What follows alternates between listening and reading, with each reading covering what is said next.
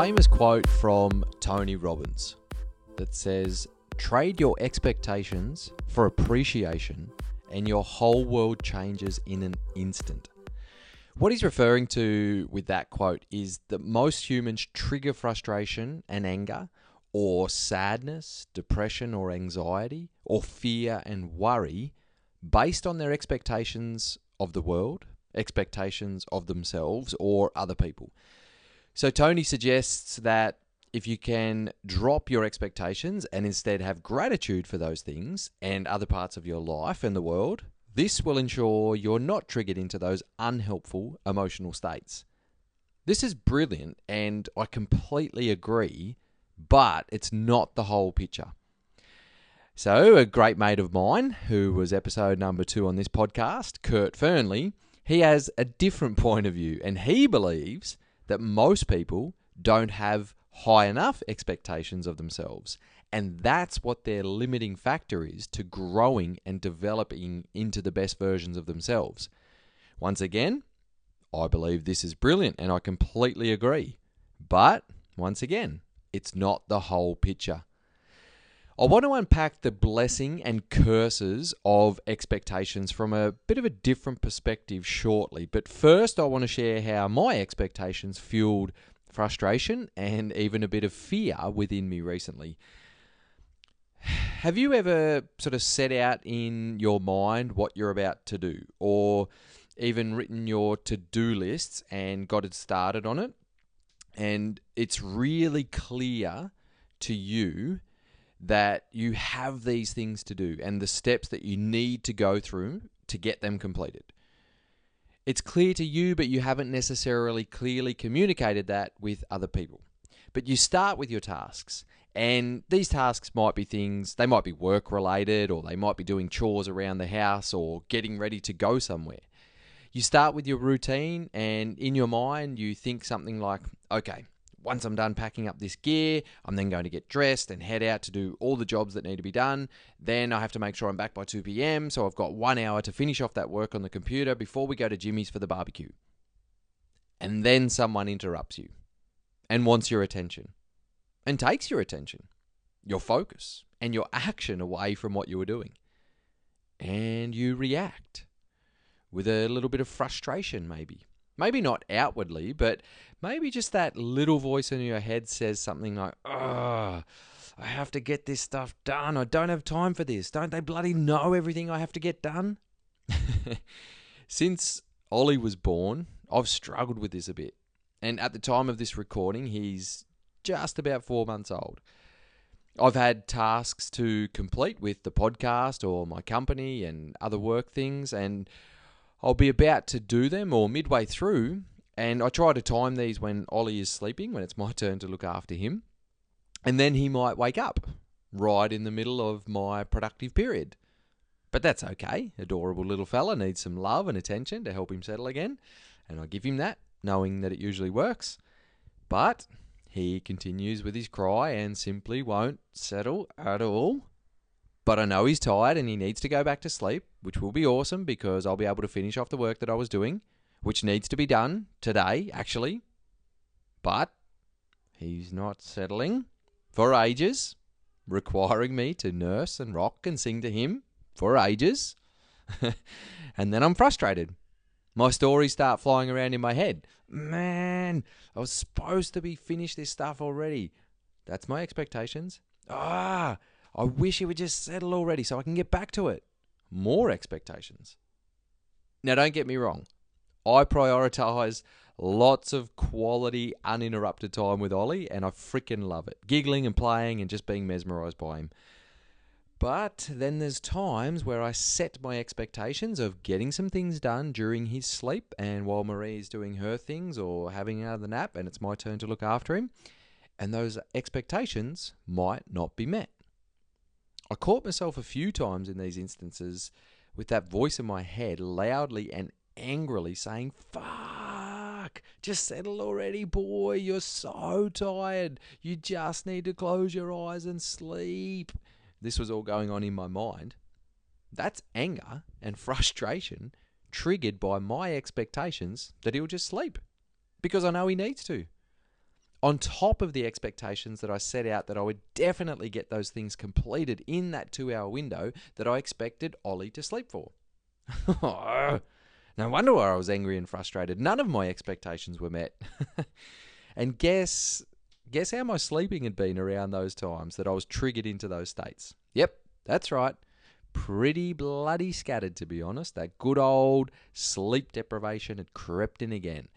As I've mentioned in other episodes, we know when we're sleep deprived and tired that we're often triggered into operating from the small emotional epicenter of the brain called the amygdala. And that's our non-negotiable part of our mind, like a 2-year-old's mind. You can't negotiate with a 2-year-old. You can't reason with yourself when you're operating from your amygdala, your 2-year-old brain. So this is where Tony Robbins' quote makes sense. Well, to me. So his quote of trade your expectations for appreciation and your whole world changes in an instant. What Tony's saying is what I believe around using gratitude as a tool to shift your energetic conditions from the hindering and harmful states to the helpful and healthy states. And for me, in those moments when I've realized what my freaking tired, angry, frustrated, amygdala-fueled story was in my mind about all these expectations, I've used that gratitude and shift to appreciation to help change my mindset and my thoughts about my reality in that moment. But I couldn't just do it straight away. It didn't work for me in that instant. I couldn't just be grateful for Ollie or life or something straight away like I was able to do when my egg yolks broke, for example, and I was angry about that. Now, you've heard me talk about that one before. But in these instances, I had to use another tool first before the gratitude. Breathing. Even, rhythmic, coherence breathing to bring myself back into alignment, to shift some blood flow back into the prefrontal cortex of my mind and away from that 2-year-old irrational amygdala. Focusing on my coherent diaphragm breathing for just 1 minute settles me so much. It helps me create so much more clarity because it takes my focus away from that ridiculous story in my mind that I've created of the world that's going to end if Ollie doesn't get to sleep and I don't get my stuff done, and it just that crazy stupid story that I've created, and it brings the focus purely to the breath and the singing and humming and bopping up and down when holding Ollie, of course. So then, because I've changed focus and changed the blood flow from my mind, then I was able to do what I do 90% of the time when I'm with Ollie and just look at him and be abundantly grateful for everything about him every moment, including his beautiful cries and screams because it's his only way of communicating, even when I was expecting so much more. So, what should I do? Should I drop expectations of what tasks and workload I need to get done? Well, maybe. I often have a Pomodoro time that ensures productivity, so I think I just need to be realistic about the fact that when Ollie is sleeping and it's my time to attend to his needs, that's not necessarily a productive work time for me.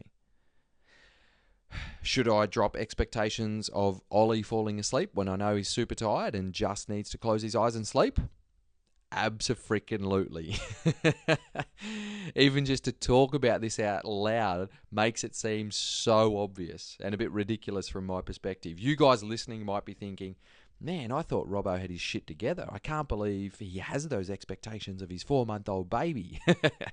Don't worry, that's what I'm thinking too. And that's the good old human mind, right? Just when we think we've learned great tools and strategies and improved our mental strength training and dialed in our gut-brain connection, we prove to ourselves that we're human again. Okay, now let's look at the blessing and curses of expectations from a bit of a different perspective. I'm just going to read you a section from a really great book that I discovered recently called Emotional Equations, Simple Formulas to Help Your Life Work Better. And I'll link this book in the show notes to this episode if you're interested in reading it. So this little section says, disappointment resides in the same apartment building as regret, just on a lower floor. Regret has a higher charge because it relates to choices you have made that have led to unsatisfying outcomes. Your responsibility for or role in causing a problem, loss, or tragedy. Feeling disappointed means you didn't get what you wanted. You feel frustration, on the other hand, when you still have a sense that you could affect an outcome. Is something in your life right now not going the way you want it to? If you had to define it as disappointing or frustrating, which would it be? Disappointment recognizes that something is over. That's why it often comes with a sense of deflation or defeat. From the moment we wake up in the morning, we're walking expectation machines.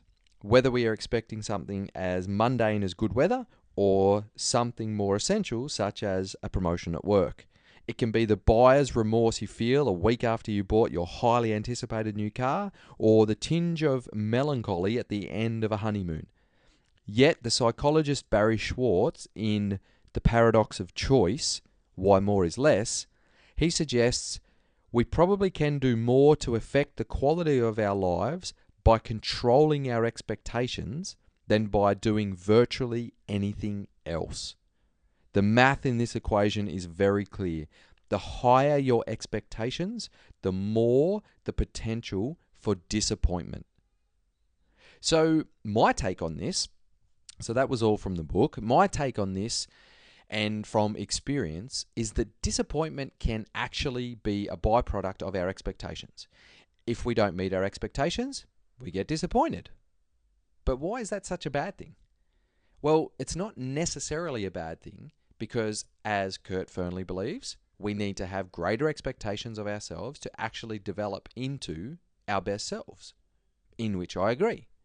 However, the danger of disappointment only lies in the individual's ability to deal with the disappointment, or not. Does your disappointment make you angry and have outbursts? Does it make you depressed and feel completely unworthy and down on yourself? If so, that's not really helpful, is it? And it's your choice to make, if your disappointment makes you feel that way, it's your choice.